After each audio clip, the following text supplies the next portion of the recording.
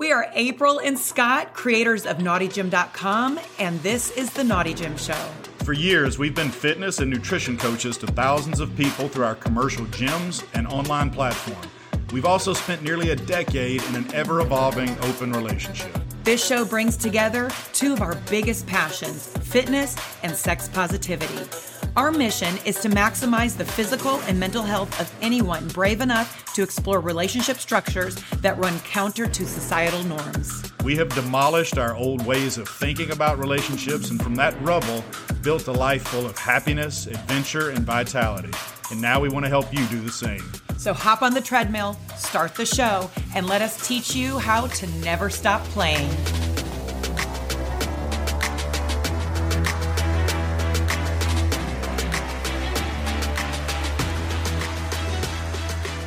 All right, this is Scott and April, and we're back for our next episode of the Naughty Gym Show. We've got a fantastic guest today. His name is Martin MacDonald, and he is... Martin, I don't even actually know where you live. Just England, I guess. UK for all of it. That's as much as people probably know about the UK. I knew you didn't sound like you lived anywhere near us. Yeah. But Martin is a clinical performance nutritionist, a podcaster, a little bit of a philosopher, but he's also a non-monogamous. A little bit of everything. He's got an incredible Instagram, incredible podcast. So make sure after this episode, you go and check him out on all of his platforms. Yeah, we ran across you. Our scroll, our feed on all our social media accounts is full of two things: health and wellness people and sex positive people. And so it was bound to happen, I think, that we would eventually run into you on social media. But we're incredibly happy to have you on the show, and we've got a million questions. So thanks for coming on. Yeah, thanks for having me. I've never been introduced as a philosopher, April, so I appreciate that. That's I'm going to add that to my bio. That's a big compliment. Anybody who has seen your social medias and also listened to your podcast would, I think, come to that conclusion. Thank you. Well, I want that tag. Well, I did say you and Martin have a lot of the same thought processes, just from listening to his podcast. So, all right. Well, so we're going to talk about a bunch of stuff, but primarily what we were interested in talking to you for is because we share so many common elements in our lives. We're all interested in fitness and nutrition, and are also in a type of open relationship. And that intersection between those two worlds, the health and wellness and consensual non-monogamy of some form, has become the focus of our life. And it sounds like probably has started becoming a primary focus of yours as well. Yeah.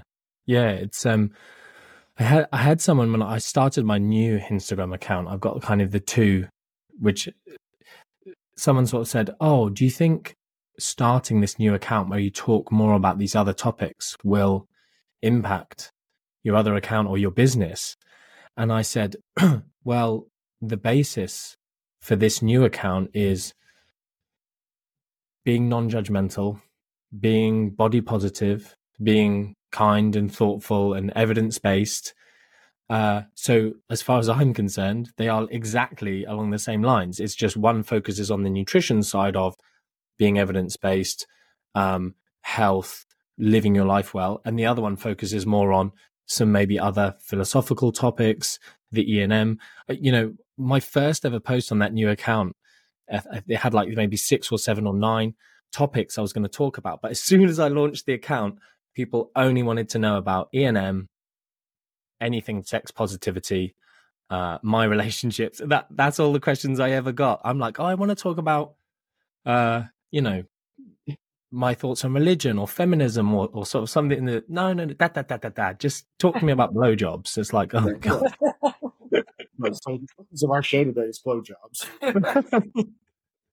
Well, one of the first things I ever saw of you guys was one of your, like, an outtakes video saying, if you want to get good at anal or like butt stuff, it's just like, it's back me up. Yeah. That's what grabs people's attention. Yeah.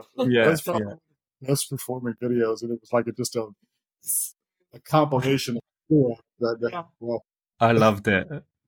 Well, it's interesting you talk about that intersection of all of those things, because that was the big focus of a major event we just put on in Jamaica back in early January, where we had, was that Hedonism Resort. There was 400 and something plus people there, and we brought in sex therapists, counselors, psychiatrists, sex coaches, and put them all in a big pot, mixed it together, and in the end, it just became this really magical, almost like adult camp, summer camp type feel. But by the time it was over, everybody was crying and didn't want to leave, because I think, at least partially, the reason for that chemistry, that connection between everyone, is that finally they were able to take all of these separate pieces of their lifestyle puzzle and put them together and talk about them. And it was really a magical moment. So that sounds so nice. You're a perfect fit for that type of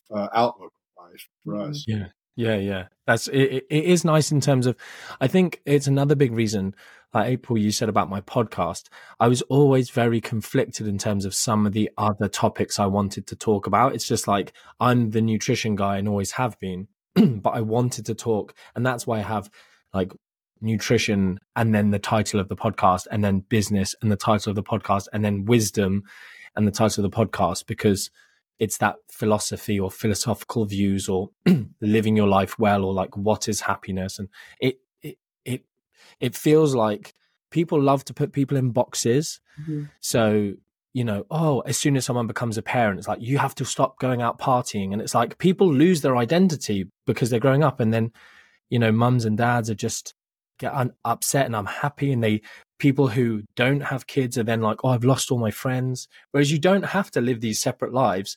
It's just sadly society and people do just box people off of. With me, it's crazy. They're like, oh, you're an academic, you speak very well. And people have said, oh, you seem so vanilla. And then they're like, you're really not vanilla. And I'm like, there's nothing about me that you should be able to say whether I'm vanilla or not. Like, I'm not boring. I've got a great sense of humor, but it's, you must not be into that because you're a scientist. And it's like, no, like, I reckon Einstein was a freak. You're an academic nerd. No way you're doing any of this cool stuff. Tell us a little bit about your background as far as your education, because a clinical performance nutritionist, but anybody, when I've watched your stuff, you're very research and evidence-based, which I absolutely love. You debunk a bunch of like nutrition myths, and so tell us a little bit about it. My background academically, I was in the kind of sports science, sports nutrition, performance nutrition world. And as a kind of late teenager, I started going down the degrees and master's route. And I actually competed in natural bodybuilding for 5 years, but I wasn't very good at it. But I really enjoyed the nutritional pursuit of it, the kind of discipline. And actually, I learned so much from it because I did so much wrong. The types of coaches and the big names in the industry, because this is when I started doing that's over 20 years ago now.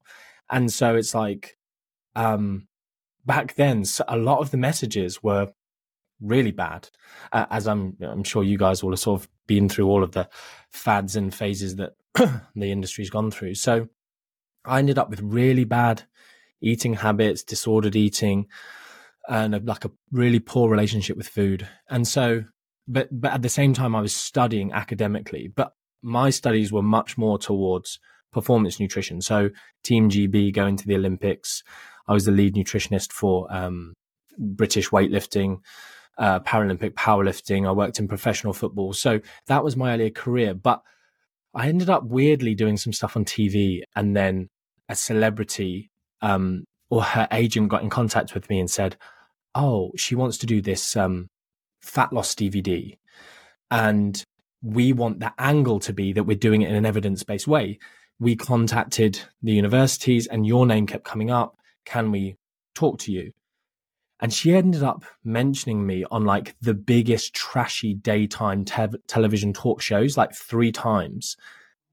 And my career just went a totally different direction.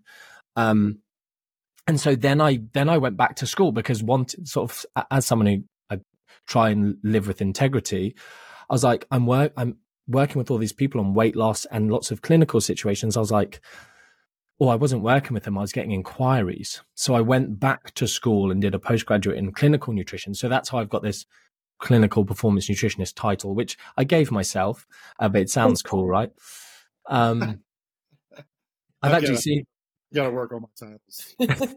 Yeah, philosopher and clinical performance nutritionist. That's my LinkedIn from now on.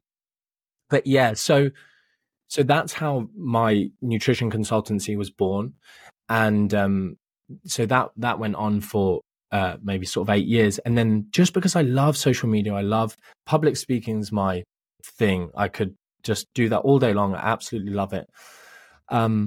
And so I ended up getting sort of some followers, and lots of professionals, fitness professionals started following me, and I started doing education weekends.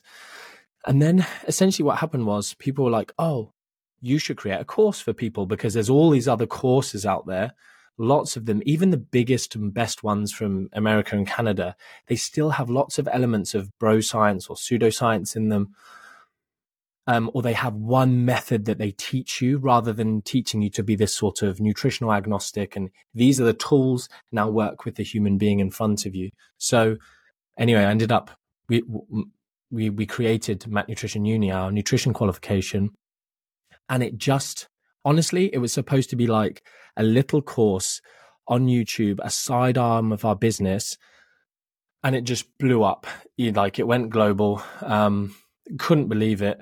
And so we had to close down our nutrition consultancy, and that was 2016. And we haven't done anything else since other than just flying by the seat of our pants, trying to get a handle on working with people in 80 plus countries, and just like students from all over the world. And it's cool. I honestly feel so privileged for just being in the right time, at the right place with the right resources. And I feel like I sort of benefited because I'd been giving out free information for 10 years and just, like you said, just trying to help people, educate people, and trying to educate professionals, not general population. So I had this small but very loyal following. And then from there, 2016, my account's not huge. I'd love to have millions of followers. Like I would love it. Like people say, oh, you shouldn't celebrate followers. But I'm like, the more followers I have, the more I can influence. And I feel like my influence in the world is a positive one. So why wouldn't I want more followers? Yeah. So like I was shit at what I did when I just had just academic qualifications. And I think everyone in the industry knows that when you start working with real humans, you go, oh, what I learned doesn't apply in the way they said it did. And because I love maths, I'm like a mathematical person. But when you work with humans, it's like you can do all the maths, but if someone doesn't follow your perfect macro split or calories, it's just rubbish. It doesn't work. So that for me was a big thing in terms of I knew stuff. I was misinformed because I was listening to the biggest name in the industry who was shouting about the optimal macro ratios for different body types and toxins that were causing you not to be able to lose fat, when it's just all excuses for forcing people to eat restrictive diets and just cut foods and cut calories without having to say, actually, it's just about what you're eating and how much you're eating, and helping people from a behavioral perspective, which is where really the magic lies, I think. Well, so it's primarily your business now is teaching people how to coach nutrition. Yeah. So Mac Nutrition Uni, it's a qualification. And we actually just last year, I think it was last year, we became a government accredited, regulated qualification. So that was huge for us. So we set up in 2016 just as a professional, like anyone can, someone just creates a course. But because of the way we do it, like my background, which I kind of skipped, is I was a lecturer at university. So after I'd done my degree and master's, and I just didn't like the red tape, the politics. And that's when that lady mentioned me on TV, and I was like, I don't need to be a university lecturer anymore. I'll go and do my own talks, because I just love teaching. like that's my passion. I thought I had to be a teacher to teach. But you can just teach people through podcasts, right? Like this, and do your own talks and stuff. So yeah, that's that we created our qualification. It became government regulated, so people can now become fully qualified, insurable nutritionists through our course. Yeah. Well, so you've got now this growing and thriving coaching business, but you've launched. I'm not sure exactly when you did the second Instagram account, but it's E&M focused. It looks like primarily. It may not have been. So when did you start that account, and what was the impetus for it? Why did you want to do that? Yeah, so I should probably look on my phone. It's only been going like a few months. I'm trying to think when I launched it. What are we in now? February. So just like the back end of last year, I launched that, and I actually probably 6 months before that just said on my story, look, there's all these other topics I like to talk about. Sort of adult humor was one of the things that I thought, and that kind of goes with sex positivity, but I was just like, I want to tell these 18 plus jokes. My nutrition account tends to be very family friendly. People do like it that I used to do loads of stories, 20 stories a day, just education and polls and chatting and whatever. And I wouldn't swear. I keep it on topic. And I'd just make little innuendos, a bit like, I do love the way some of the bigger, like Disney or whoever, you always get these like jokes that are just for the parents, like really subtle adult jokes. But I wanted to just make, because me and sort of my partners and friends, the kind of jokes we would share are extreme. And so I wanted to just, and I'd see stuff on my algorithm, because obviously the algorithm knows everything. And I'd want to share it with people who might find it funny too. But then I can't just be like 1 minute like, oh, carbohydrates and fiber. And then the next minute, like titties. Yeah, like whatever. You also give like nutrition advice and stuff for parents, for their children and stuff like that. So that I could see that would probably not. Yeah. So the impetus was just being more myself, wanting to just, because it's as much as I've never really done my nutrition stuff as a business, really, I just love talking about nutrition my whole life. It's something that really helps people. People are so, if I go to a wedding, I like being the center of attention, but my job also makes me that way, because you say that at a dinner table and everyone's like, oh, they're all asking you questions. So then I'm buzzing because it's like, oh, look at me, center of attention. But then you can really help people. So then it's like, that gives you more of that, dopamine hit. So yeah, I guess the new account was then, there's these other things I want to talk about. Some things which I think I'm not an expert, quote unquote expert on, but I think through my podcast, my wisdom podcast talking about like gratitude and happiness, living a virtuous life. I'm a big fan of stoicism. I kind of realized, I am a deep thinker. I may not be an expert, but I think very heavily about certain topics, and I think have a very balanced view, and am able to, I think it is a skill you learn, and something I've learned very well through nutrition is critical thinking. So I apply that to other areas. So I was like, do you know what? I'm really enjoying this. People were loving it and sort of saying this really helped me in a dark time. So I thought, I'm just going to create this new account where I might ruffle some feathers if I talk about religion or feminism and or sex positivity or E&M. But at least people have signed up to nutrition there, and that's what I'll talk about there, while still being myself. But here, I also don't care what you think. So if you get upset because of a meme about eating ass, then cool, you can go somewhere else.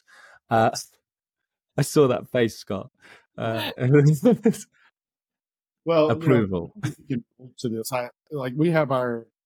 we have a similar setup in that we have our vanilla social media accounts, and then we have our naughty gym, and they don't really mix.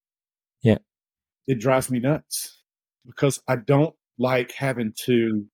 I don't like presenting like I'm one way and having or feeling like you have something to hide. Right. I cannot stand. I'm an oversharer, and I cannot stand having to hide aspects of myself. Not that I think everybody wants to know about the sex life. There's probably like 3 people in the world that care. But I hate feeling like I have to, that I'm going to get in trouble if I share that side. And so it makes Yeah. me share it, even though there's probably very few people that care to hear about it. Yeah. But that other account for you may serve in that capacity where it allows you to feel like, okay, I can publicly be myself here at least. Maybe not on my bigger, more professional channel, but It's so funny you've said that. It was either the shower today or yesterday. I was honestly thinking, I can't be bothered to have 2 accounts. I'll just stop sharing my the fact that I'm a parent, and I'll just make this account all about me. But then I'm like, but like my children, I love them. They're like the biggest part of my life. So then I'm like, I have to keep 2 accounts. So it's annoying that I just have to live based on other people's values. But I also don't want to unnecessarily offend people, because people are offended easily, let's be honest. So on my new account, I said no snowflakes. You know, the day I announced it, I got 1,000 like requests to follow. I made it private, so everyone had to request. And instantly 1,000 followers, and I was like, no snowflakes. You will be offended. I will actively try and offend you just so that I know the people who remain are cool and just not losing. serves as a filter. Yeah. And so it's just like, look, because we can all get offended. Like, being offended isn't the issue.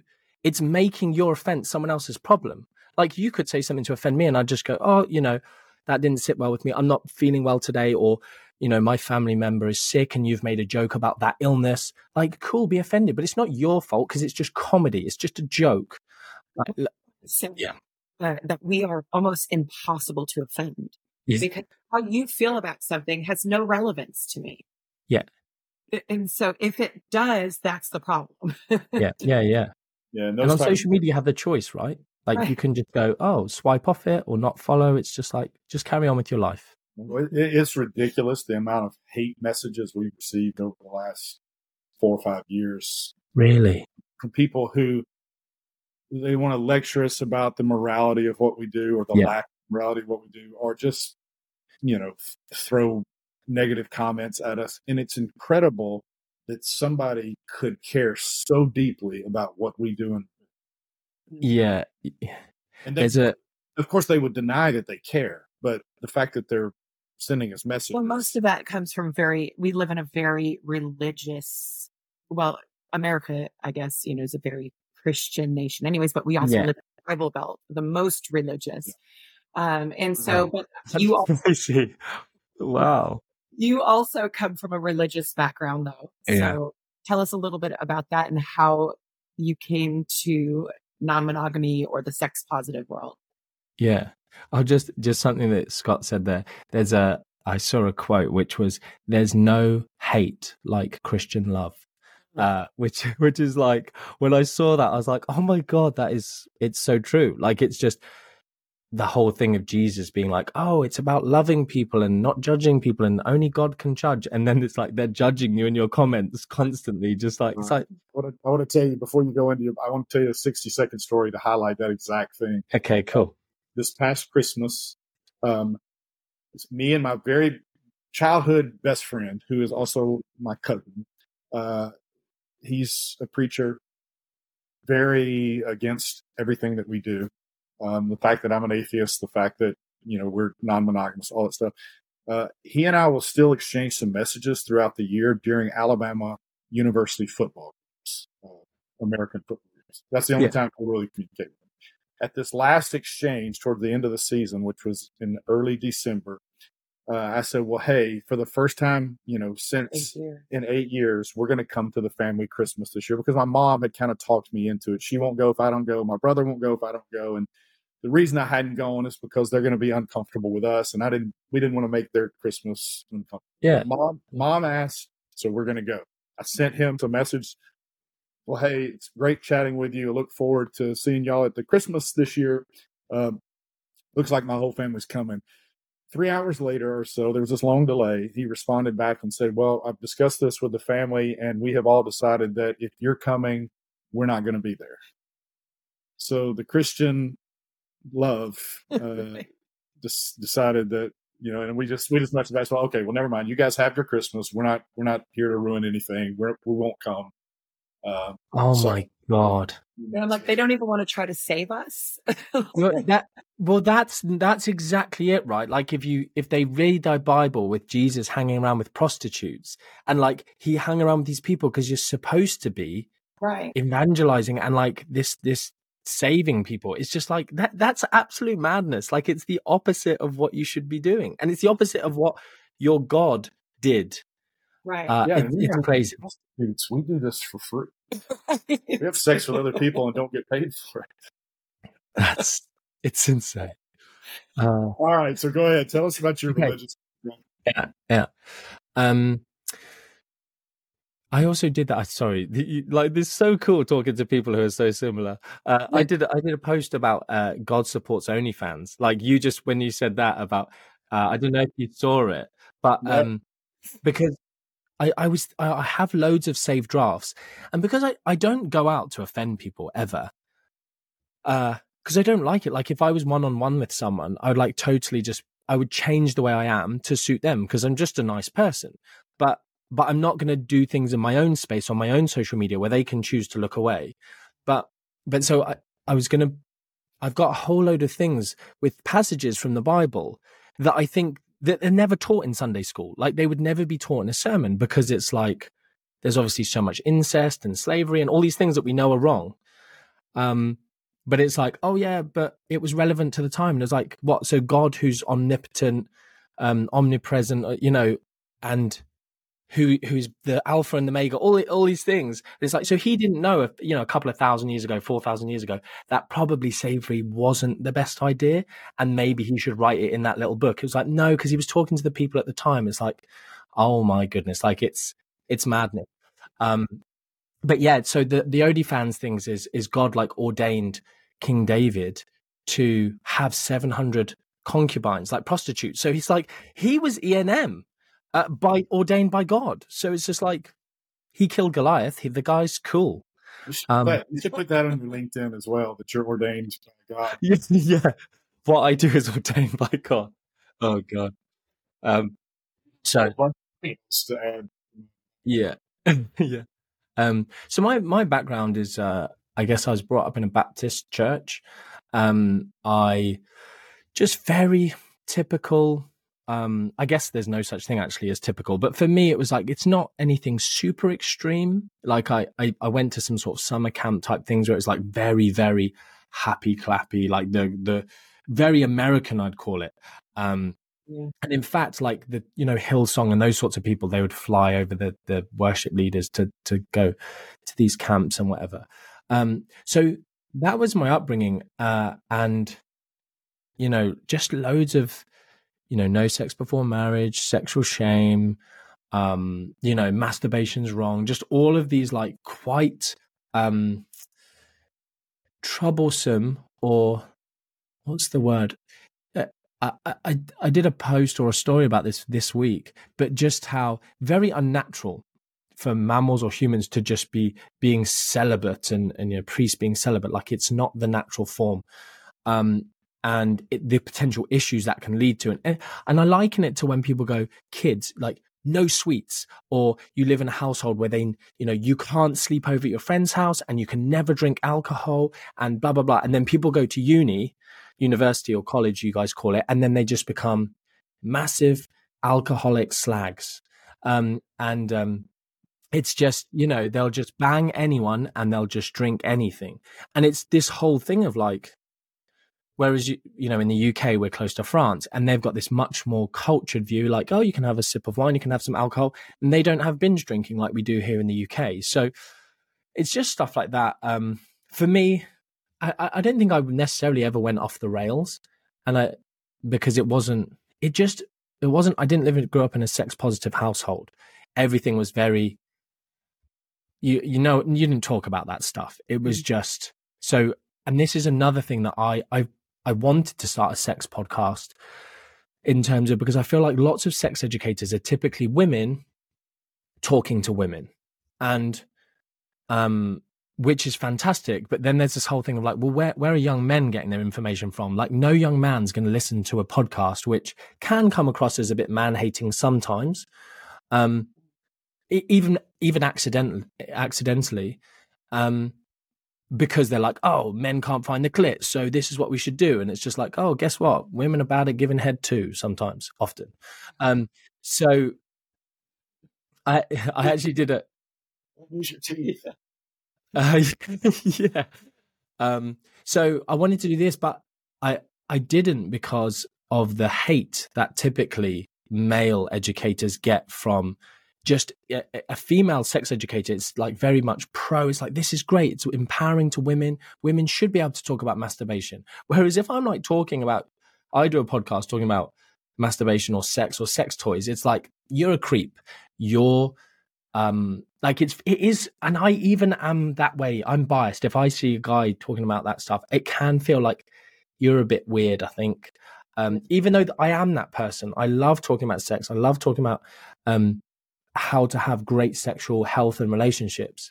Real quick, when we were planning our retreat at Hedonism, I was intentionally looking for a man to bring in to talk to men about their sexual health and performance, and could not find one. Was it the sex positive? We were talking about your religious background. Was it the sex? How you came to E&M? Was sex your avenue out of religion, or was it something else? No, it was, no, lots of it never sat right with me, I don't think. Maybe it was the beginnings of a critical mindset.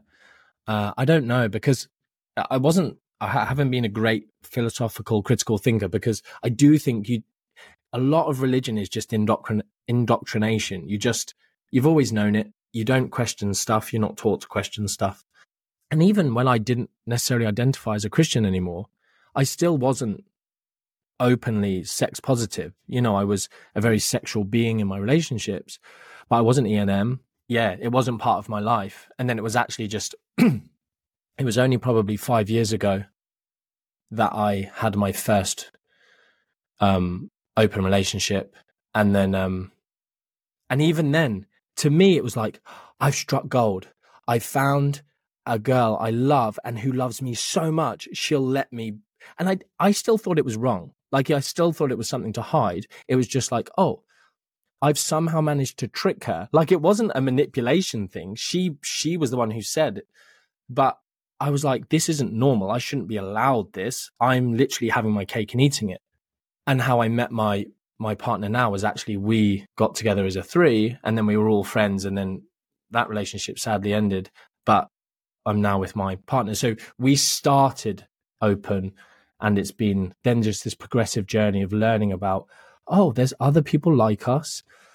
When you have this great, supportive, transparent, honest, communicative relationship, you can flourish, and you're not a weirdo, and you're not immoral. But it's so difficult. It's so difficult to explain that to somebody that has no interest in consensual non-monogamy, because you say all of that, and the first hearing you is just hearing, yeah, you just want to fuck people. But for us, especially the longer we've been in it, the more it has become very connection centered. It's not, sex is a part of it. Yeah. But it's not really the driving force for us anymore. It's like these deep, almost spiritual connections with other people that you were never allowed to have in your monogamous, paradigm that you lived in before. Yeah. We have these phenomenal friends and deep connections with them. Sex is just sort of a byproduct of that connection. It's so, like I've already said it this podcast, but it is crazy talk. It's like talking to a mirror, as it were. It's just like a better looking version. Yeah. I'm like, oh, this is I need glasses to look all have intellect. I told you, I said you have a lot of the similar thought processes. Yeah. It is that spiritual thing of, because we are very much the same, of like, sex is just such a small, people sort of say to me, oh, you're such a lucky guy. Sort of having multiple partners, not just like being able to sleep with more people, go to a party where you sleep with someone else's partner, like actually having more than one partner myself. And I'm like, how much effort do you put into your relationship?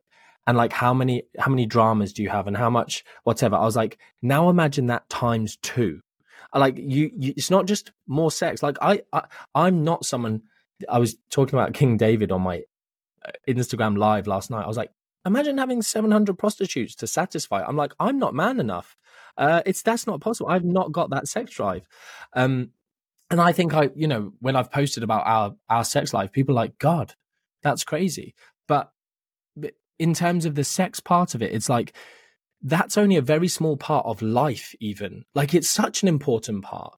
But in terms of, you've then got the other 20 hours a day of talking and being with someone and being in a relationship and listening to their troubles and putting up with their bad moods. And like, I don't feel like I'm having my cake and eating it at all in terms of relationships necessarily.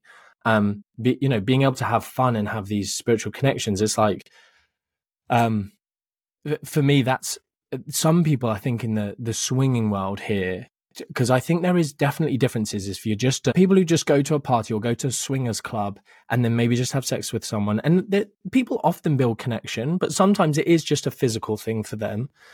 I feel like the poly world and the E&M world, it does become these things of like, you'll literally become best friends with people. And just because you are sex positive and we'll just use the word horny. It's a word that's filled with so many, I think, negative connotations often of just like you said, oh, you just want to fuck people. But it's like, actually, you just love and like, I'm very a tactile person. I love hugging people, but like, I'm completely straight, which is a bad thing. 2 of my partners are like, why can't you just be bi? I'm like, oh, I'm sorry the way I am.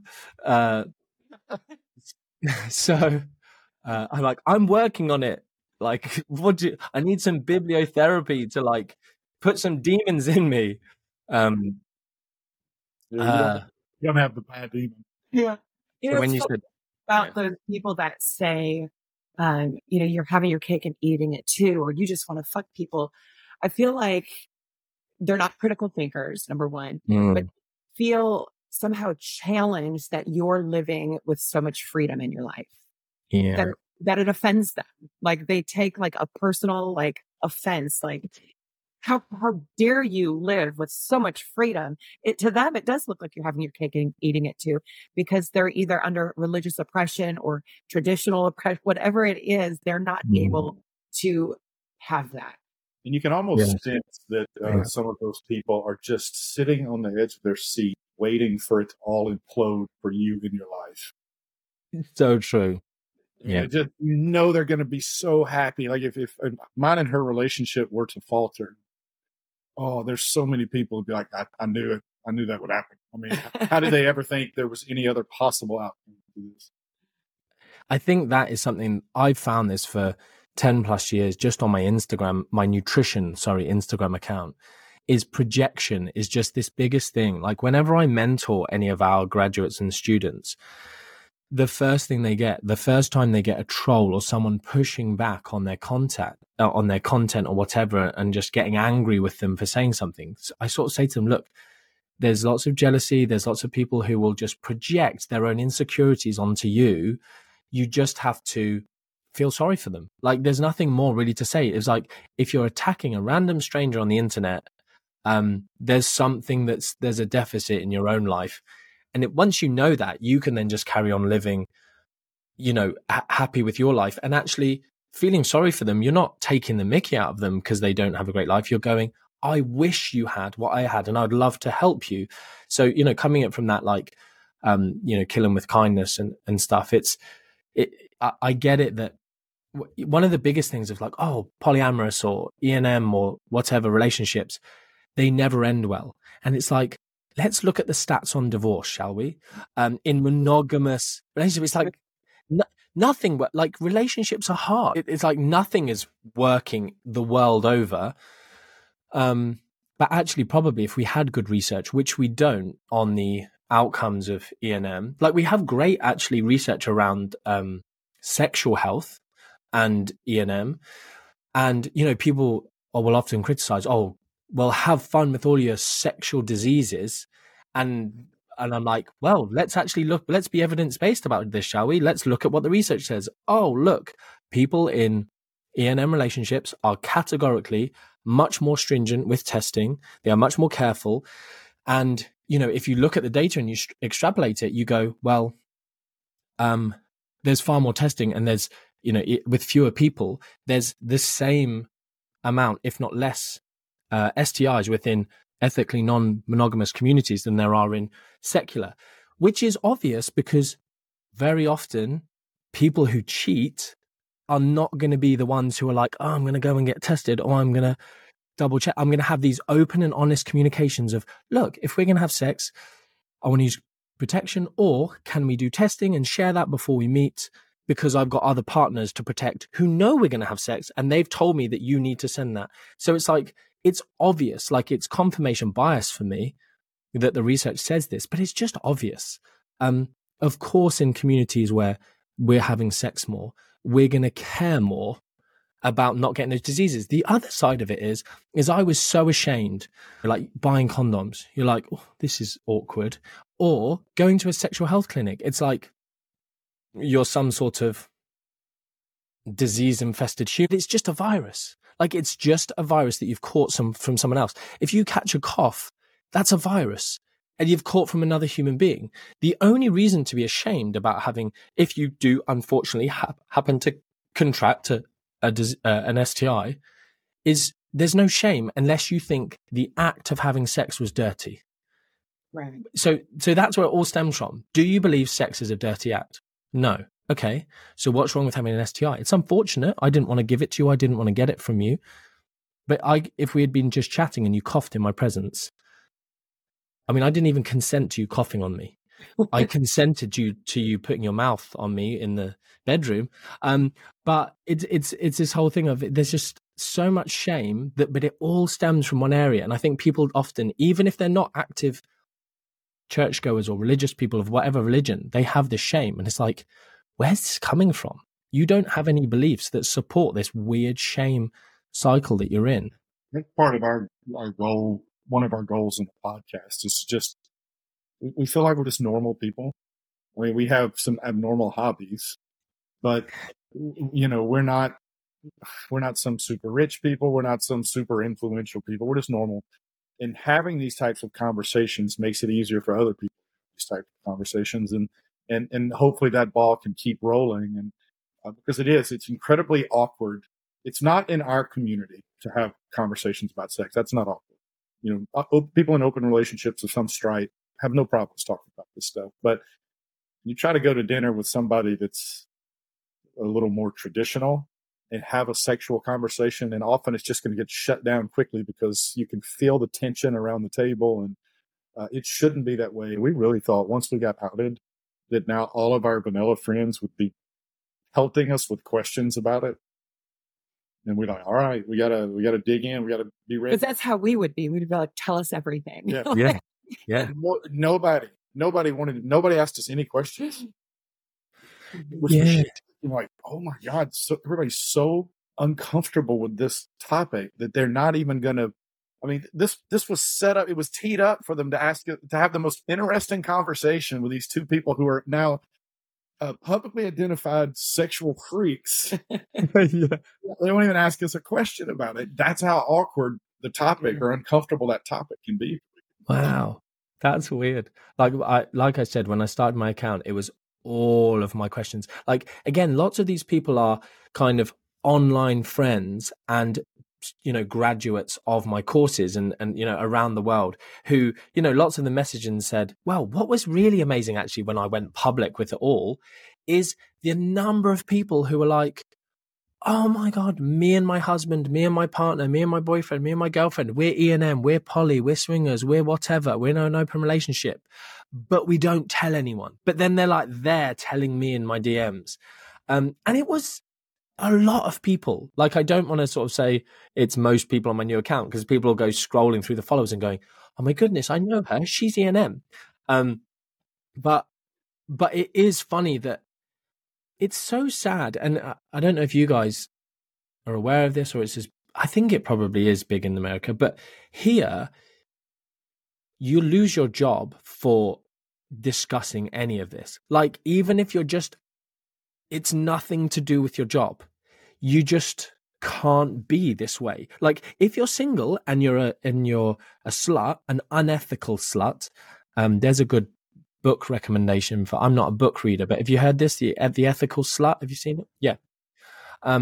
But if you're an unethical slut, that's okay. That's fine. Yeah. But if you're in a committed, honest, moral, ethical relationship, marriage, you can't sleep with other people. And if we find out, we'll fire you. Yeah, that happens here in America.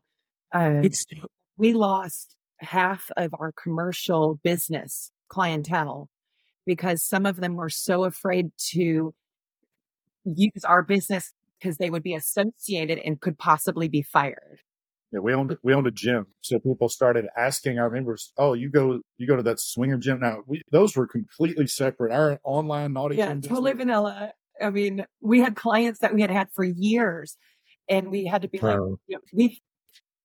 how does the service we were providing now change from the service I provided yesterday?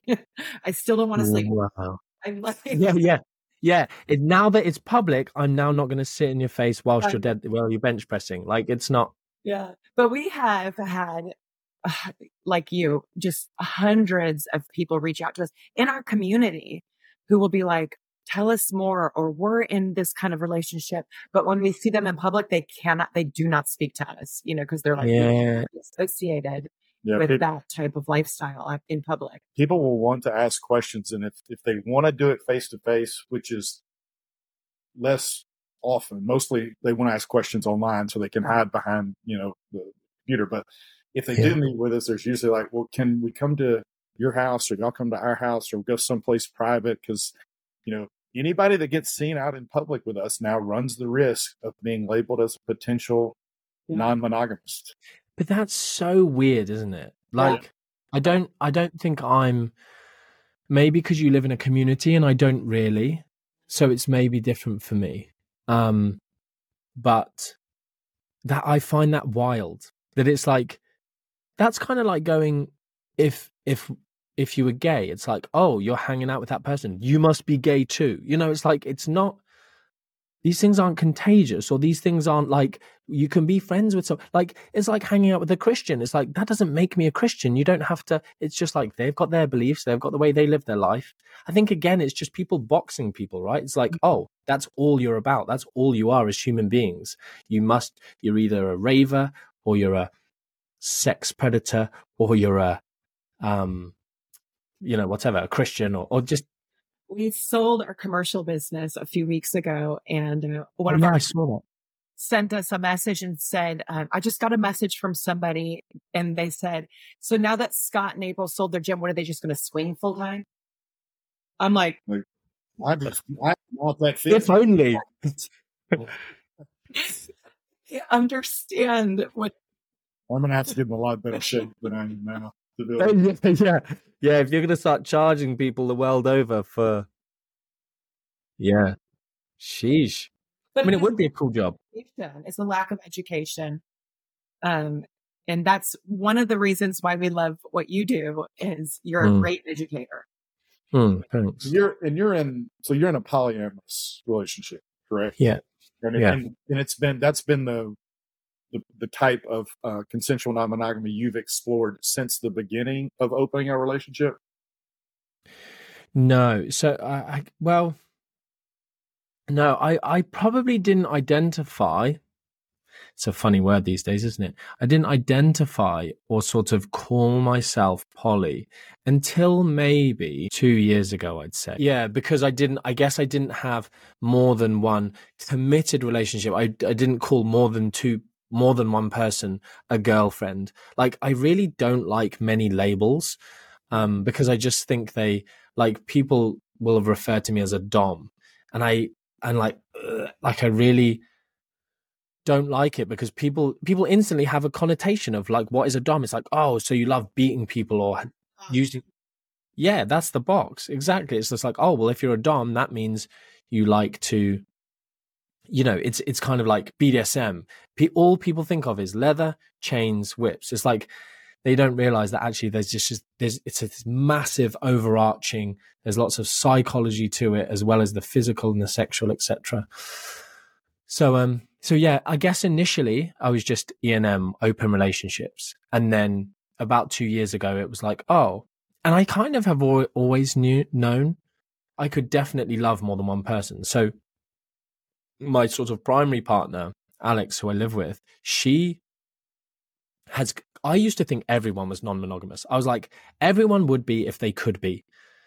I didn't think that. I was just like blasé, but being a deep thinker, thinking about it all the time, meeting people, just building this idea. And like, to be honest, it cemented it. When I met her, because I'm like, do what you want.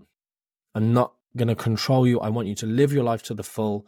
I would even be turned on if you had relationships with or like had sex with other people. She's like, no, I'm not interested. And so that's the biggest hate I probably get at the minute, is people going, so she's monogamous and you're poly. Must be so horrible for her. Is she just sad all the time? Is she? And I mentioned that because we both suffer from jealousy occasionally. And I'm like, jealousies are totally normal. Like, the sex doesn't have to be involved for jealousy. Like, if she goes out for drinks with her female straight friend, I'm like, I'm jealous. Like, they're having so much fun. Or like, just these little things with just as humans, you're like, oh, I'm jealous that her work's taking her off to that country to do this. Like, it's normal. And it's just like all feelings, just treat them as visitors, just welcome them in, feel the feelings, and then just let them go, sort of thing. And think about what's triggered you to be that way. But people are just saying to me, I think that's really unethical that you go and do this and she doesn't. And I'm like, that's her choice. She can do whatever she wants. It's kind of like I've somehow tricked her into, because there are toxic relationships. Like, for instance, I'll tell you a story. A woman, I posted a picture. So to talk about my dynamics, let's say with Alex, and I follow another good account of their whole account is about their Dom sub relationship. So they call themselves in their bio 24/7 DS, maybe something like that. But essentially, because some people are just like, okay, I'm the dominant one in the bedroom and he or she is the submissive one, but we're equals in our life. Whereas our relationship, the way we've set it up, is very much she's 24/7 submissive and I'm 24/7 dominant. And for instance, I even have to, she's like, what shall I wear? And I'm like, oh, either of those looks good. And she's like, I want you to have a preference. I want you to tell me what to wear. And like, even to the point where I'm like, she's like, can I wear this? And I'm like, oh, you look smoking hot. She's like, so you want me going out looking smoking hot so other people look at me? And I'm like, yes. No, I don't. I would hate that. And she's like, good. I'm like, you should cover up. And she's like, oh, that's turned me on. And I'm like, oh my God, you're so toxic. Like you want me to be. She's like, look, I want to be in a 1950s marriage where I do as I'm told. It's funny because it's like, I'm so not controlling and I'm so like, I want her to have the best life. But then, so I do change the way I act for her. I'm like, you should wear this. And so I said something like, I didn't let her, this is about another partner, but I said, I didn't let her dye her hair a different color or something like that. And I got hate for that. And then and I'll tell you about the specific instance. There was another one where I posted a picture of Alex. I posted a picture of 3 partners. And I knew that Alex didn't like that picture of herself. And I posted it on purpose. One, because we had discussed the picture. She looks amazing. And I was like, you need to stop talking badly about yourself. That's one of our rules. You can't talk badly about your body. And I'm going to post this because other people will say amazing things about you. And I want you to hear people speaking good things about you who don't have any, I'm going to say, oh, you're hot because I want to sleep with you. I have to say it. Whereas if other people who don't, you'll get the message. Anyway, so I posted it. She then WhatsApps me. I can't believe you posted that photo. I hate it, whatever. Anyway, someone messages and I posted screenshots of that on my story. someone messages, "This is disgusting. How about you just ask her in future before posting it, if she likes it or not?" So I was in one of those moods and I replied, "Oh, you're mistaken that I actually care what she thinks. I don't." And then I was like, "Oh God, that's too far." So I was like, But it's "No." but Yeah, but I was like, "No, seriously, we have a really communicative relationship." Anyway, she came back and well, after we'd been talking, she was like, "I'm really sorry. I'm in an abusive relationship." And my partner, because I said to her, "Look, don't be such a thicko that you know me, you follow my account. I'm the most communicative, empathetic, amazing partner." Can't, while saying nice, but I'm just like, humble I part. could, yeah, I'm just like, you can quite clearly see we have this amazing dynamic where we talk about everything and there's so much respect. Don't be stupid. And she just basically goes, "I'm so sorry. Like, I'm in an abusive relationship. He wouldn't care less about posting a picture or sending a picture without asking me. He doesn't care." And I was like, "I'm really sorry," talking. She was just like, "Yeah, do you know what? I was just projecting on you." And I was like, "I don't judge you. Thanks so much for like taking my sort of dry sense of humor. Well, but it is just this thing of projection of that people can't get past. They can't see, they see abuse. Like they see that, any of these things. And this is why I do struggle a bit when I'm talking about our dynamics, like say mine and Alex's, because people, the polyamorous side of it, the BDSM or, Dom sub dynamic, people just see it as, "Oh, so you like to hit women?" And I'm like, I actually don't, but they beg for it. Like, it's just like, I'm like, because one of my partners, she just loves pain. I posted about on my story, just like, and I hate pain. I'm such a baby. And even you saying that, if you tell somebody, no, they beg for it, even perpetuates you looking like some controlling person. Of course, you would say that they're begging. Yeah. Yeah. You can't win. And it is one of those things. I can't remember. I think The Rock's daughter called herself something different. She's become a wrestler. And she got so much hate for not using the Rock name. And she came out and said, "If I called myself so-and-so, The Rock, so whatever, you'd all say I was piggybacking off my father's success. Because I've chosen not to, you're choosing to insult me that I'm dishonoring him. I can't please everyone, so I'm just going to do what makes me happy." So same with life. It's same with relationships. I'm going to be in a poly relationship. Great. They might end. Like I have actually recently, and I haven't told my Instagram following this. I get DMs all the time. I often just use their initials. So she was N. And people are like, "You haven't posted N recently. Is everything okay? How's N? Is it just you and A and T at the minute? Where's J?" Like, whatever. And I haven't told them, but we have sort of decided mutually to go our separate ways. But we still very much have so much love for each other. And it's another thing about polyamory and E&M that I have found, that I am with at least 2 or 3 of my ex-partners, I'm like best friends with them. And we don't sleep together because one of them is now in a monogamous relationship, but we're still best friends. But I don't personally see that happening a great deal in monogamous relationships, like, because it's that thing of, and I get it. I get if you're monogamous, you fucked that person, you've been intimate with them, they've done this to you, they've done that to you. Like, it's hard. Whereas when you're kind of used to that, that's not what makes a relationship. That's not what makes us special. It is the sex is a result of all the great things about the relationship. It's not what makes necessarily the relationship great. Yeah. So, yeah, I've kind of spoken loads about, I didn't really answer your question about polyamory, but I think I did a bit. Yeah. Well, and our relationship has evolved, and I hesitate to use that word because it almost sounds like it's synonymous with improved, and I don't mean it that way. But Yeah. We started out it's very fluid, and we've talked about and experimented with separate dating recently, and we've thrown about the word polyamorous. So that, whereas 7-8 years ago when we first started, those would have been deal breakers. This is ended. We're not doing this anymore, kind of thing. Yeah, that's so cool. But as you expose yourself to more and more, or a greater diversity of different ways of thinking and different relationship forms and styles, and you meet people that are engaged in it, all of a sudden the scary demons don't seem so scary anymore. Mm-hmm. And our relationship has been so rock solid from the beginning that it has served as a platform or a solid foundation to experiment with other things. And, if we find out that wasn't really something we enjoyed, we just come back to each other. And, Yeah. with Do you think the reason that's happened, I'm kind of using a word, maybe putting in your mouth, but like, because I hear a lot of people saying that of like, there was sex, but you can't go, like some people in the swingers world would be like, you can't kiss someone. You can do the physical, but there's no kissing. You can't do texting. Like some of my, probably people I'm closest with in swingers world, they don't do texting outside. It's like we meet to arrange, but there's not like communication, flirty texting and communication.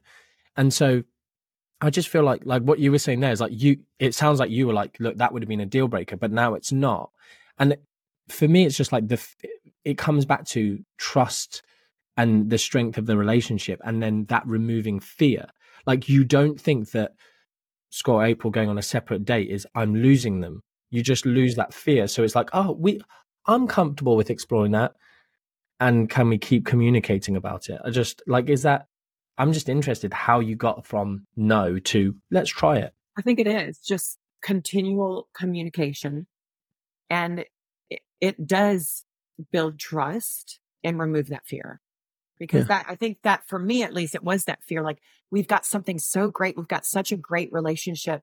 What if this messes it up? What if we take another step further and it messes it up? But we both feel we're capable of loving other people without fear of losing what we have. Yeah. It even feels like the closer we get to another person, the closer we end up getting to each other. It's almost like you continually are learning how to love and connect better with people. The longer, or at least for us, the longer we've been in this, the better I've gotten.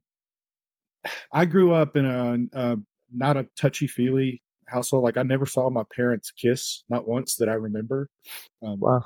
We didn't hug a lot. My family really didn't do that stuff, and so I had to, that was kind of a hurdle that.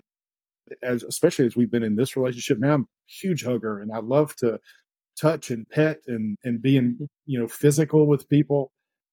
Sometimes I don't ask for consent, so I've got to work on that. But, yes, you do.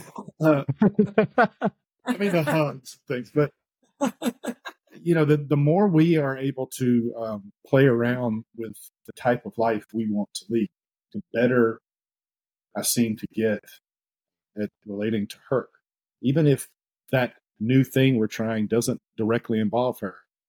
It benefits her, and the things that she's doing benefit me. Yeah. There's when I first started identifying as poly and had a sort of second girlfriend, as it were, that's probably the biggest period of growth. And that's when with Alex, I was like, I want to be with you forever. Like if I wanted to get married, which I don't, that would have been like, I'm going to propose. Like in that year when I first got there, it was just like our love, or my love for her at least, just went through the roof. And it mimics, like in terms of what you say there, like even just that new experience. And it is something for me, and I don't know what it is. It's just the communication and the conversations you end up having, or something. Just like last night, we had a really sort of tough conversation, or like an in-depth talking about boundaries and stuff like that with a new person I'm seeing. And we were just like talking, and then but like really serious. Like I started the conversation with, can I have a conversation with you that's just a safe conversation? And like not react. And because we're quite jokey, sometimes you might say something and then they'll go, oh, so you don't love me, or, like a joke, whatever. Whereas but we don't do that if it's like, can we have a safe conversation? But then, so we're having quite a different conversation, and it wasn't actually particularly pleasant. And then I kissed her, and then my hands sort of went down like that. And then she started laughing. I was like, why are you laughing? And she was like, you just love talking, don't you? You're horny, and we were just in a bad place. And I'm like, I like deep connection. And I was just like, it was just that thing of like, it felt safe. We were able to like be vulnerable And then we kissed, and then I'm like, of course I want to have sex with you. I'm just like, that's just how this works, isn't it? But it's like, I feel like normally you'd be like, oh, we just have a bit of downtime, separation. I'm like, no, I want to be in you. We've just had a fight. Yeah. So coming back to your nutrition expertise, what are your thoughts on the use of diet soda? Oh God. I actually listened to one of your podcasts where I talk about it, but Scott is Diet Dr. Pepper drinker, like a 2-liter plus a day. Yeah. Yeah, maybe. Look, I know it's not a good thing. Right? I'm unaware. And what are your feelings towards diet drinks, April? Before I think they're okay in some instances. I think when it becomes like an addiction, and you're choosing that over like water, I think excessive is too much. Mostly my concern is like the additives and the fake sugars and stuff like that. I should point out that Diet Dr. Pepper is like 98% water. Yeah. Well, so this is the thing, right? So I hate the taste of water for a start. So I guess you could call that a conflict of interest. Like I constantly drink flavored stuff. So this is just like a sugar-free sports drink. It's just water, flavorings, artificial sweeteners. I'm a big white Monster. Do you know Monster Ultra, the white cans? Just like, I hate coffee. I wish I loved coffee because it's more cultured and it has great health, benefits related to it and the sort of prebiotic fibers and all these cool things, but I just hate it. So instead of having a coffee in the morning, I have a can of Monster. And I get a lot of grief for it. And you kind of look like you're a degenerate, but drinking a can, it's like you're drinking a can of beer or Stella or like, it's just like walking down the street. It's like, oh, look at that person. He's a scumbag. So he ever got nutrition? Yeah, exactly. But so long story short is artificially sweetened drinks, diet sodas, as you call them, the research doesn't support any major negative health benefits. Or health effects. So there's, Scott, I'm on your side again. When it's caffeinated, I don't actually know if Dr. Pepper, so obviously Diet Coke is caffeinated. So there is a small level of dependence that can be created. If we want to use the word addiction, there is a physiological dependence that can be created. But the problem is most people go, you shouldn't drink Diet Coke, are completely and utterly addicted to coffee. So they're just hypocrites. Like caffeine, yes, can cause this downregulation of your adenosine receptors, etc. But we're not really discussing that. What we're discussing is artificial sweeteners, which is the things that cause the sweet taste, not the alertness. And the research just doesn't show that there's any negative health effects of those. Like something might come out that we see it changing our gut microbiota, and somehow we see that that's changing our health status somehow. People talking about you drink artificial sweetened drinks and it causes an insulin spike. That's not true. Like you'd die if that happened. It's just dumb people saying words that they think they understand when they don't. So there's also the teeth health thing. That's the only thing I will say, teeth health, but it's all of these sort of acidic drinks. But again, brush your teeth, use Sensodyne, whatever. So Case then. Get off his case. Thanks, Martin. That alone was this podcast. That one good. How does nutrition in big picture stuff here, not nitty gritty, but how does nutrition play into sexual health, sexual performance, libido, or erectile? Look, I'm throwing a lot of things, and there can be answers to this. But cool.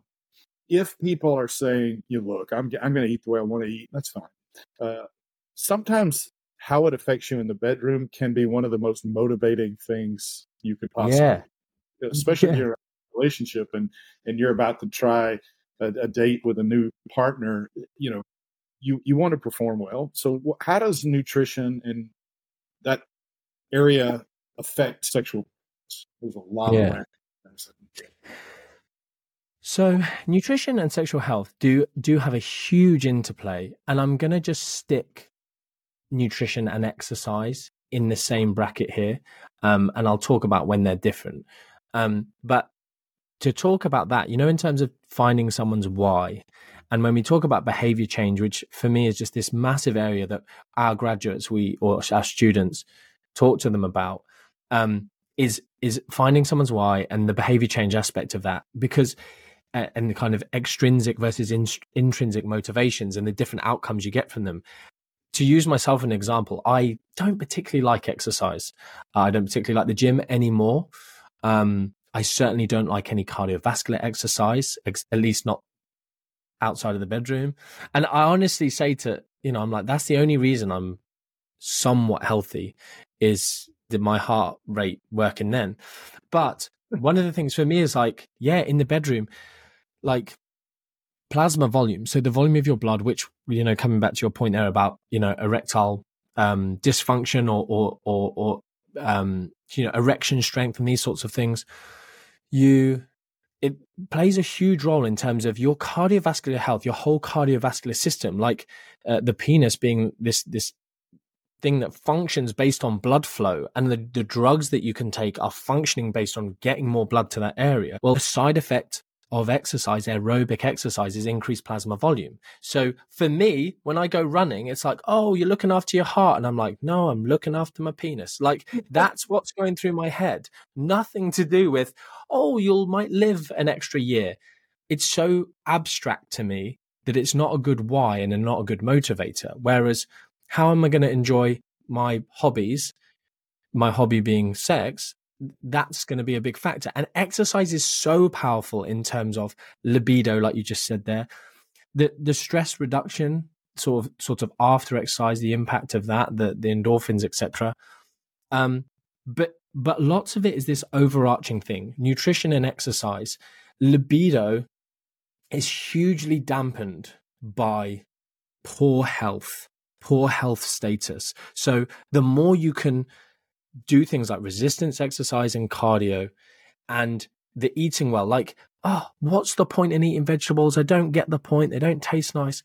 But actually lots of the bioactive compounds that we actually don't understand very well can be hugely beneficial. So for instance, in the performance nutrition world, people talk about beetroot and the nitrates in beetroot and the impact that can have on VO2 max. And that's something that actually might be helpful for individuals, because the beetroot research came for the cardiovascular disease research initially in terms of vasodilation. So it's like, cool, more blood flow. So if there's ever a reason to eat your spinach and eat your beetroot, it's for that reason, improving your sex life, not necessarily, my aorta is going to be happy with me today. It's like, no, you're sort of. We have a non-stem beetroot pre-workout that we may need to try before sex. Well, yeah, and that. So I'm talking about chronic, but there are these acute things that people do talk about, and it's there's quite a famous ex-porn star who's become very big on social media, and I think he does talk about some good stuff, but he also goes outside of his lane a lot. And when he touches on nutrition, so he talks about like a boner shake. So he's like, yeah, the night before I do a scene, I drink a boner shake. And he's like, and I can't, it's like egg whites and whey protein. And he, he talks about all these things. And he's like, this is guaranteed. And it's not evidence-based. Like it's silly. There's nothing magical about those foods. But when I say magical, I'm talking about beetroot. There's something magical. There's something unique about potentially consuming that food. There's nothing magical about your boner after having a scoop of whey protein, unfortunately. But that's a genius idea. We should have used that as a product to sell on. Yeah, boner shake. Boner shake. God, that's brilliant. The other one that's a fad, which I actually looked into the research because I was like, I am interested. I don't just go, that's bullshit, ignore it. Like I look into it. Another one was about size of loads, and sometimes like lots of women in the research when they do surveys correlate the size of load with sexual attraction and satisfaction, how much they've satisfied their man. So unfortunately, that's not true. As a man, you don't necessarily have a bigger load because you love or fancy whatever the girl more. But as a man, I'm like, I want to be better for you. So it's like, that's a selling point. So it's like, cool. So celery is the one everyone's like, eat loads of celery and it gives you bigger loads. So he's telling that's also not particularly true. But there are things in terms of your overarching question, like adequate protein intake is important. Like, it's like, you don't have to want to be a bodybuilder or be jacked or these things to, like, eating enough protein is going to benefit lots of boring health things in your immune system, but actually it's going to provide, a stimulus for whole body protein synthesis, building and repairing these things like essential fat intake. We know that fat is the a building block for our sex steroid hormones. So again, if you eat a very, very, very low fat diet, actually we see in men and women big reductions in those sex steroid hormones. And it's one thing that I talk to people, I talk about within nutrition, coaching to diet or coaching to live, and also about setting expectations for your client. I want to lose weight because it will make me happy is not a good reason, because it's not body weight that is really a good indicator of happiness. Likewise, I want to lose weight so I look different, so I can get a partner because I want to have sex, is no good is if you're dieting and you have no sex drive and you have no social life. It doesn't, the things people forget and they don't marry up. They're like, oh, look at this six pack. And it's like, cool, can you get it up? Not in a lifetime. And it's like, talk to anyone who's done a photo shoot or like competed in bodybuilding. It's like, you have zero sex drive. So the interplay is massive between these things. That's interesting. I didn't know this. So the bodybuilding community in general suffers from libido typically? Yes. Obviously talking about natural. So when you start using exogenous hormones, which is very common within because it's one of those sports which is quite nice where you get the choice. Like, you compete in 100-meter sprinting and most people are taking steroids, but there's a few people who are playing by the rules and not. Whereas bodybuilding, you get to choose a federation, natural or untested, which means take all the drugs you can. But in that world, you're obviously, because testosterone massively drops in a calorie deficit and at low body fat levels, probably the main signaler is body fat levels. As they come down, you get below kind of your body's settling point within a range. We start to leptin and kind of these master regulator hormones come down. And so libido just goes down massively. So unless you're injecting those things back into you, you're screwed, or you're not screwed. You're screwed, but you're not getting screwed, sadly. Well, yeah, it's a fascinating and in-depth topic that can't be covered in 5 minutes. But yeah, suffice it to say, for all of you people who find sex an enjoyable or important part of your life, you have to make an effort to lift a little bit of weight, move a little bit more, and eat a little bit better. And it's going to have a huge impact on anything associated with bedroom time. Mm-hmm. And those positive habits, it's also what it just does to your view of yourself. Sometimes it's not. This is what I say about weight. I see so many people who just moving in the right direction because they're looking after themselves and giving themselves that space and that time, and just even like, oh, I just ate a bit better. I didn't cut out any foods, but I lost a bit of weight. It wasn't the movement on the scales. I just feel better in myself. And now I'm more confident, and everyone knows confidence is sexy. And it's just like, that's such a nice outcome of just all those things you just described. Yeah, we've seen that so many times just in our coaching alone, where we have a client that works out 3 days in a week and comes back the next week and said, oh, I'm so excited. I can tell I look so much better in my clothes. And I'm like, you probably don't. But that's your brain's way of rewarding you for this positive thing you've started. Yeah. And we trick ourselves into, and it works in reverse. You've been working out for 6 months consistently. Yeah. And then you skip a week and you think, oh my God, I look so bloated and awful. And then not a person on earth could tell the difference. I've never said that.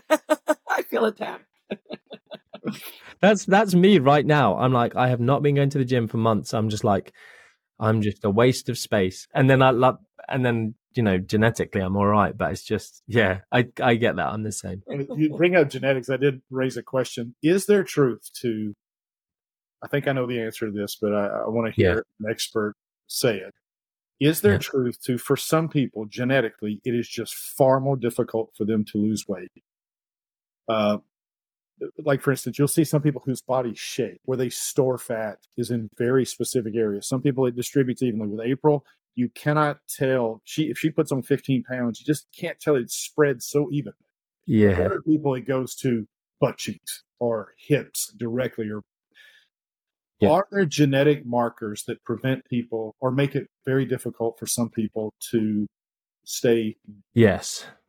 So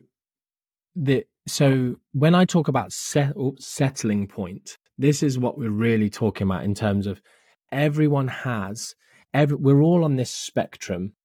And what I will say is that we can have say our settling point is here at this percentage body fat, for instance. Our body likes to be within there.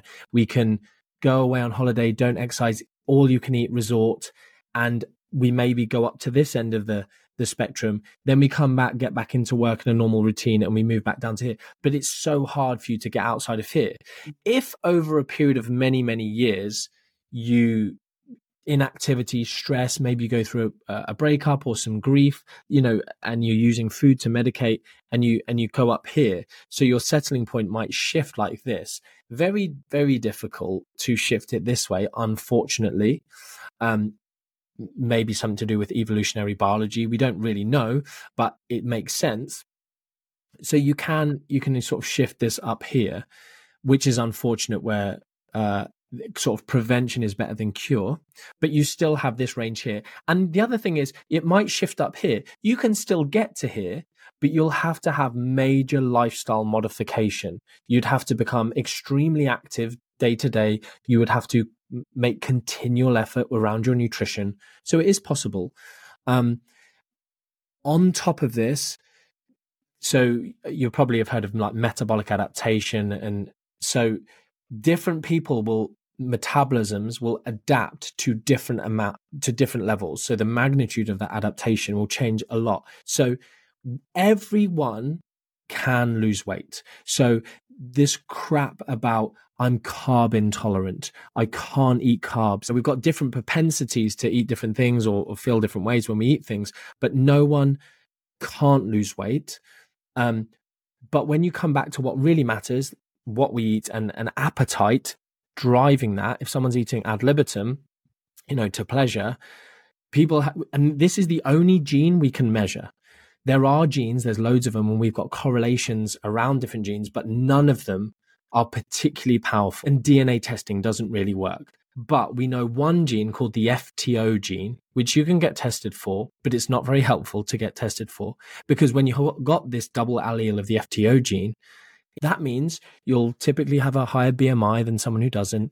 You'll have a greater appetite than someone else, and you'll struggle to lose weight. And you go, thanks for telling me all the things I already know, because I live as this human being. What the fuck should I do about it? And that gene testing company will go, eat less and exercise more. Like we can't do anything more than that. So all of the principles that I'm sure you guys teach about eating a bit better and exercising a bit more, no one's going to benefit from going and getting their genes tested to go, oh, I'm a carb burner, I'm a fat burner. The research has clearly shown this. And I think one day, maybe, we might be able to. But I started studying this, and like I've got a paper published in experimental physiology in the area of genetics. And I was like interviewing like leading Cambridge geneticists, and they were like 20, 30 years, we might be able to. We're now, say, 14 years on, and I'm now saying 20, 30 years probably. Like in that whole time, nothing has improved. Like we don't know anything more than we did when I first looked at. And I think with AI, the world's going to change super fast. And so maybe we will know. But right now, yes, Scott, to answer your question super quickly, we do have different genetic tendencies towards losing fat, gaining fat. Where we store it, as you rightly said, it's like totally different for different people and very hard. You can't tell your body, lose it off my tummy, annoyingly.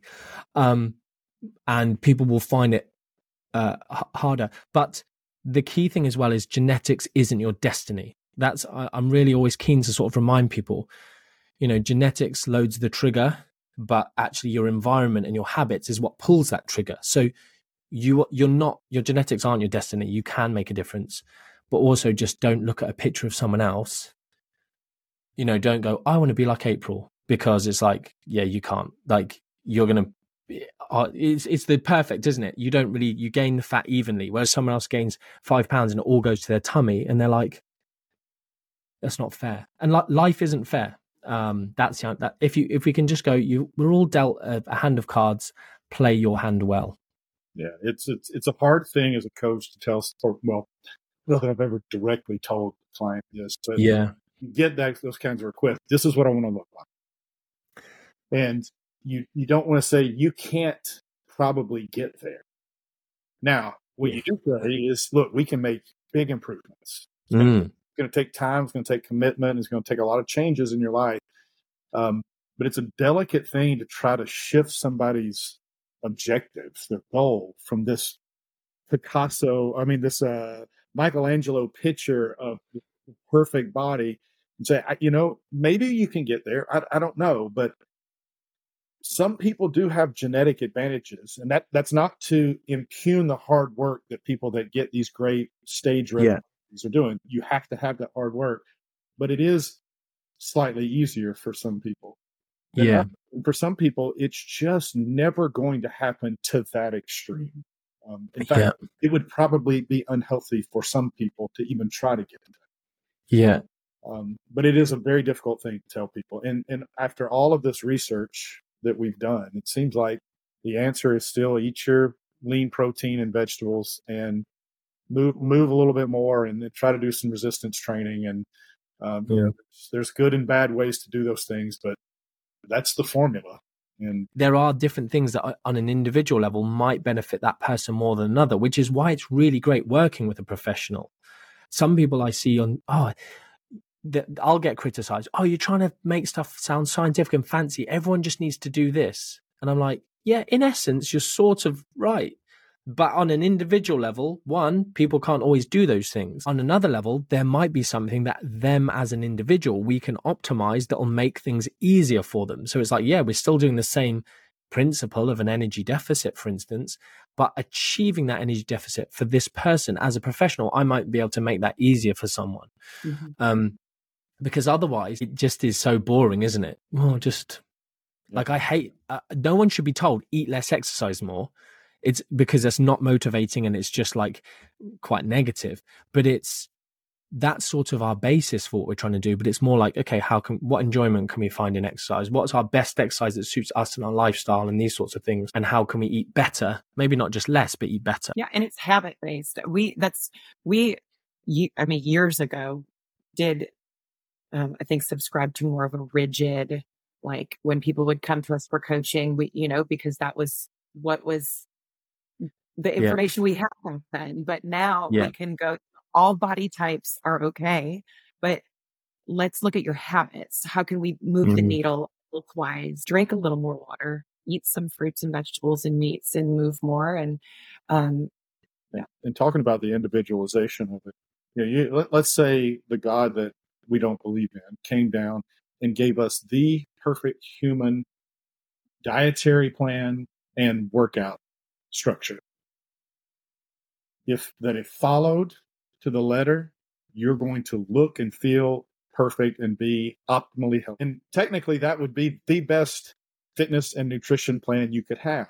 However, it may not be the best plan for you, because if it's horribly boring to you or you hate it, you still got to be able to stick to it. Yeah. And so sometimes it's better to take what might be a suboptimal plan and prescribe it to somebody, because it's something that they will enjoy and stick with. Because a less than optimal plan done consistently is far better than an optimal plan done inconsistently. And so sometimes there's so many things you have to balance as a coach, try to figure out what's going to optimally help somebody change those, their activity and habits and stuff. Yeah. I did a post I was just seeing if I could see where it was, but there was a new study on veganism.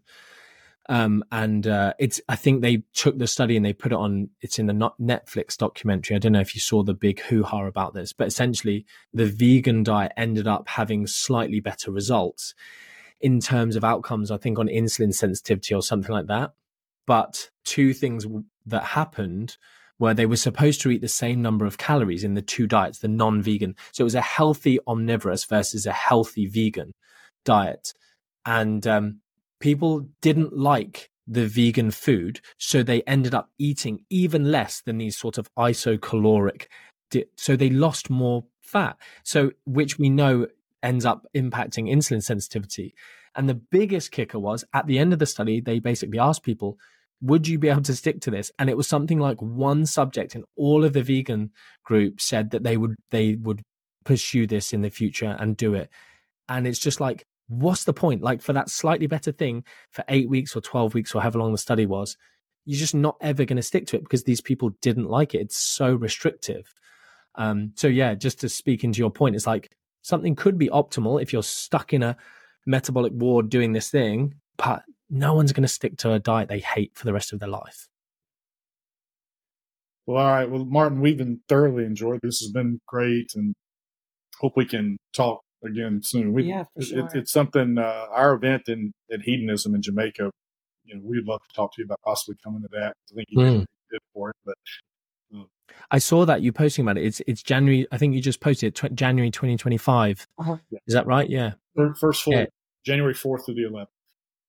Looks so cool. It's like, I can't remember. I think I DM'd. No, I DM'd your Instagram account when I saw you doing it last year. And I was just like, God, we would love to be there with you. We're just like, obviously the dates didn't work, but it's like, it does look like such a cool thing. Just all of the different aspects. I want to go to like a festival here in the summer where, just different workshops and stuff. It just like-minded people. I just love it. We've got a party this weekend and we're putting on a non-play social for newbies to the E&M lifestyle. It's just so nice, isn't it? Just like, I've loved this conversation. Honestly, I could just talk all day with you guys. Because it's just like-minded people, right? You're going to go have to find one of your partners and have sex now. All this talking. Yeah, but we should do it again sometime. All right, sounds good. Well, real quick before we go, we'll wrap this up. Tell people how they can find you on social media or how they can reach out to you. Thank you. So if people want to talk about the E&M stuff, it's ENM_Martin, I think is my handle on Instagram. And you just request to follow. I have to accept you. If I don't, just DM me. And my other one is Martin Nutrition is my kind of other account. But honestly, I'm way more active on my smaller account because it's just easier and more fun. They can find me anywhere. And then again, if they want to know about if you've got any kind of fitness professionals or people who want to sort of study nutrition, learn loads more, mac-nutritionuni.com is that website. But again, if you just Google my name, it's all there. Yeah, great. Martin MacDonald as well. Thank you. Appreciate it, and we've enjoyed it. Yes, thanks for having me. Right.